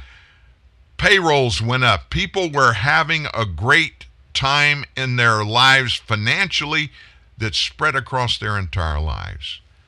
That was unacceptable to the left. And so they took it away. Now, we were all screaming, it's going to be hard to get these companies to come back. They won't be able to get workers as long as you're paying people to stay home. And they said, there's no proof of that. There's no proof of that. These people are scared to death because of COVID. They don't want to go back and put themselves in danger. Secretary Raimondo said that it's difficult to tell if these generous unemployment benefits are hurting our labor market growth. But the main issue is a lot of jobs that folks lost are the kind of jobs that might not be coming back or might not be coming back in the same numbers. It's hard to tell in the data, she said, whether unemployment benefits are slowing growth in the labor market. Still, the biggest reason people aren't going back to work is that they're afraid. There's their trump card. Fear. Afraid. They use that in every case. And got to be honest with you, a bunch of people are scared to death because they've been instilled by fear from leaders in this country. The left have been standing up, screaming and hollering, and they holler at Americans, don't get out, don't go anywhere, stay locked up, we're going to send you money. And they laughed at Donald Trump, who from the very beginning said, hey, we're not going in the tank. This is going to be a short-lived thing. This is the United States of America. We know how to take care of these issues. And they shamed him openly. They called him crazy, a nut job. He wanted people to die. And today we're looking at the exact same picture he forecasted we would be looking at today because we believed Dr. Anthony Fauci. Where is Tony, by the way? I mean, for months, folks, for a year plus, year and a half almost, we see him every day on some interview, some news show here or there, standing in the White House press briefing room for a press conference regarding the COVID task force that he headed for the president. And he still, Joe Biden says, is his COVID guy. Where has he been? You hadn't seen him in front of a camera in days. He's hiding because he's being exposed. And I tell you what, folks, I'm going to make a prediction now. He's facing potential criminal investigation into his actions. First of all, he lied under oath. That's been proven before the U.S. Congress. And, of course, if you're a Democrat, that really doesn't matter because if you're a Democrat and you lie, you perjure yourself in the front of a congressional committee, they don't ever do anything to you. Only if you're a Republican do they take action. That's that equal justice under the law thing they say they believe in. So, speaking about truths and lies, the latest on the Biden family syndicate. Pictures that showed up yesterday cast some new doubts on the president's adamant claims. I never spoke to my son about his foreign business dealings, Hunter. Well, one of the pictures shows Biden next to a Mexican billionaire named Carlos Slim with Hunter off to the side. Two other executives are in the frame along with Hunter's associate. According to the New York Post, which published these photos, Hunter and his associates were working at the time on several big energy deals in Latin America and also in Mexico. The pictures were from Hunter's laptop and were provided by Robert Costello, who's an attorney for Rudy Giuliani. Giuliani was given the hard drive, one of the copies of the hard drive of Hunter Biden's laptop. A timestamp shows the pictures were taken November 19th, 2015. What's the significance of that? Well, Joe was the vice president of the United States. The timestamp also coincides with the scheduled 8:30 morning breakfast with Dad, according to an email from the hard drive, an apparent reference to the U.S. Naval Academy, which is the VP's residence.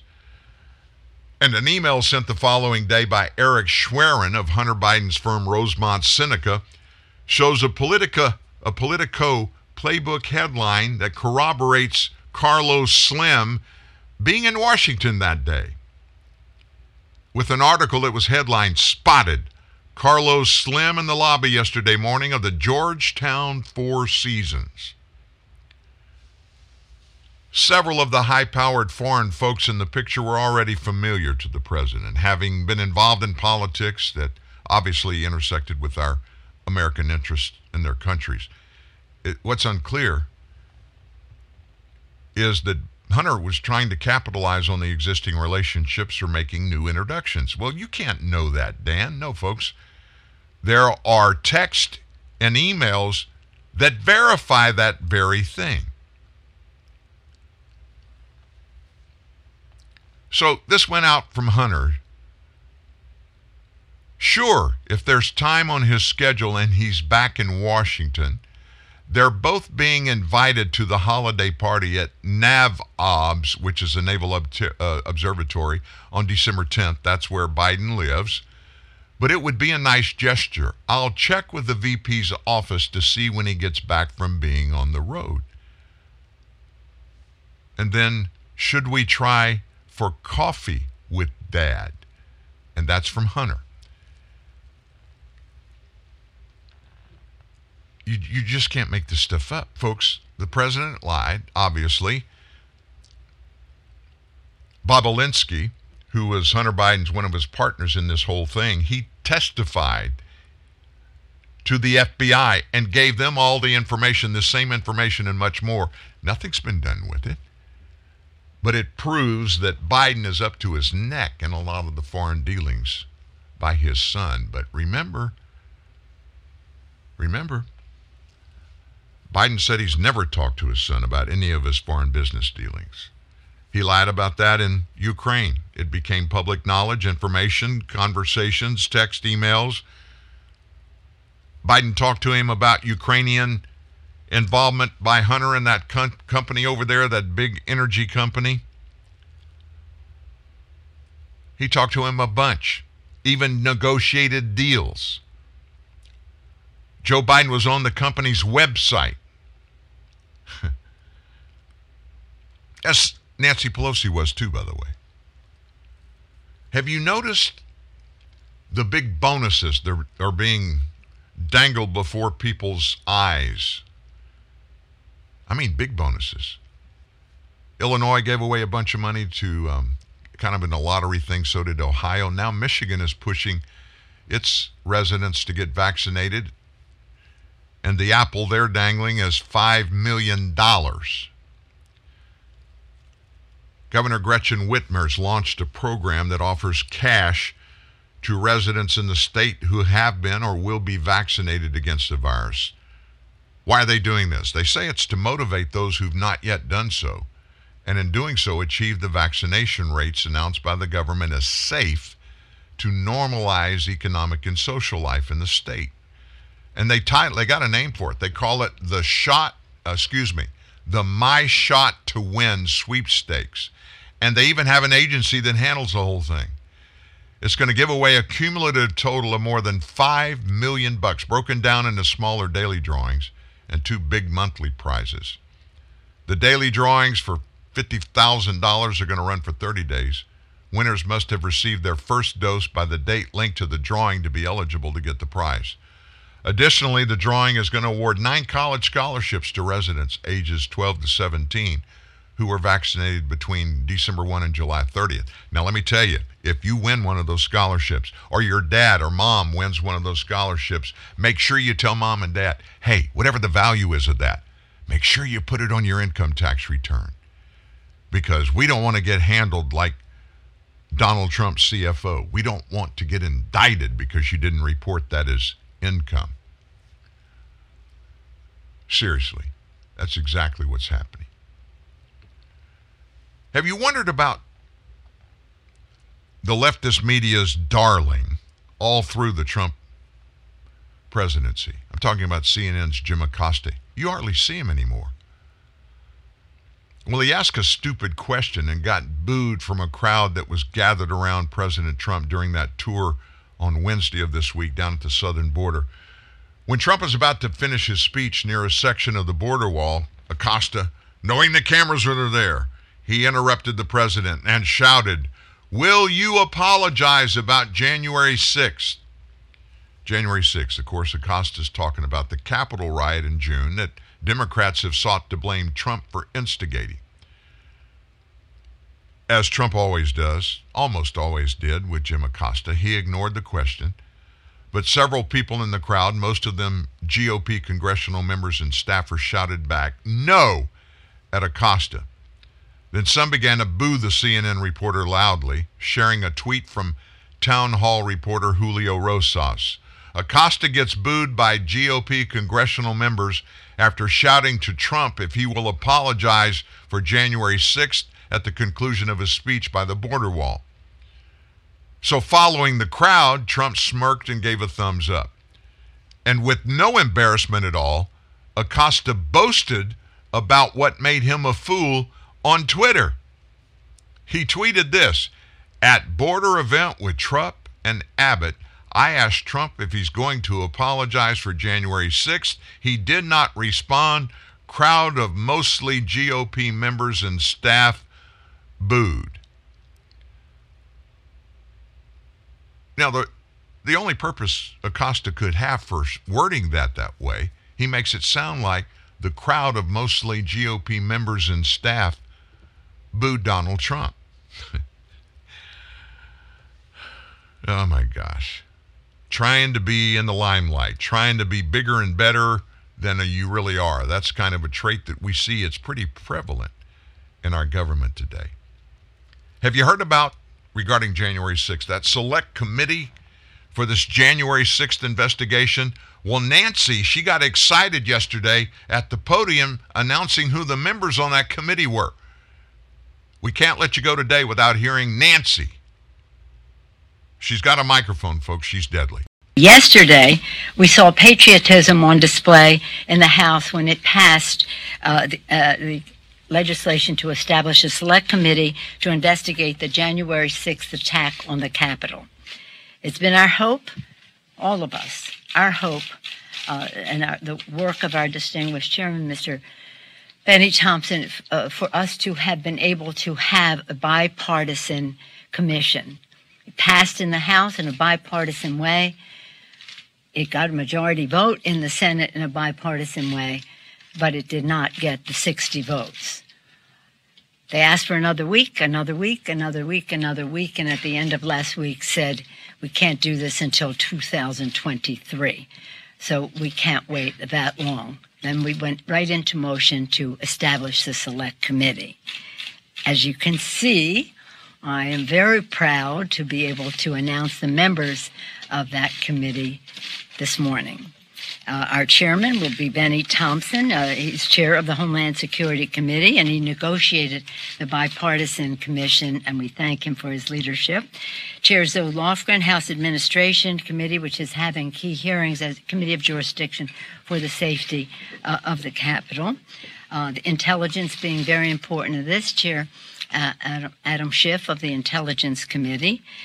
Pete Aguilar, House Appropriations Committee. That is a committee of jurisdiction for this, as well as being a member of the House Administration Committee. I'm saying this in seniority order. Congresswoman Liz Cheney. I just can't take her anymore. Anyway, she was bragging because Liz Cheney agreed to be on that committee, the only Republican there. Hey, that's a wrap for today, folks. You're going to have a great weekend. You really are. July 4th, great celebration. Be with family and friends and enjoy it.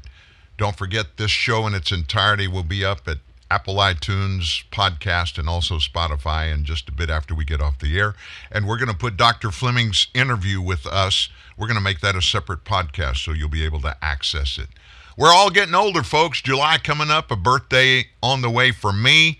68 is where I'm headed. 68. I'm going to join my wife there.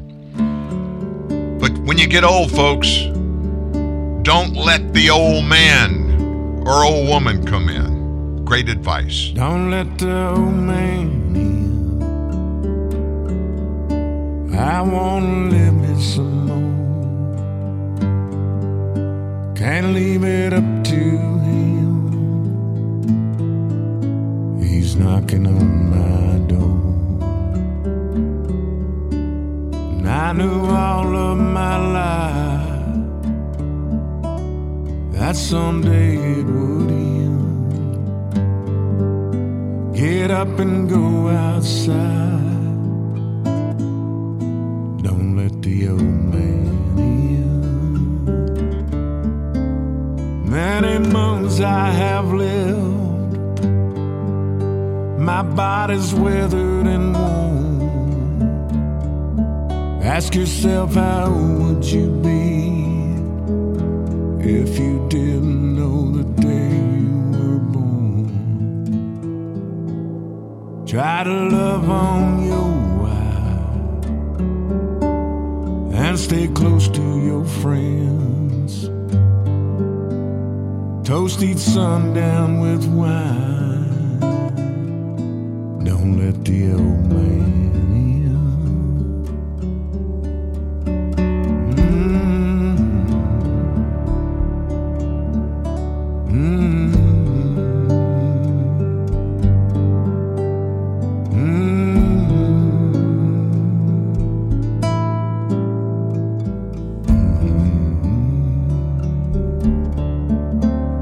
Many moons I have lived, my body's weathered and worn. Ask yourself, how would you be if you didn't know the day you were born? When he rides up on his horse and you feel that cold, bitter wind, look out your window and smile. Don't let the old man in. Look out your window and smile.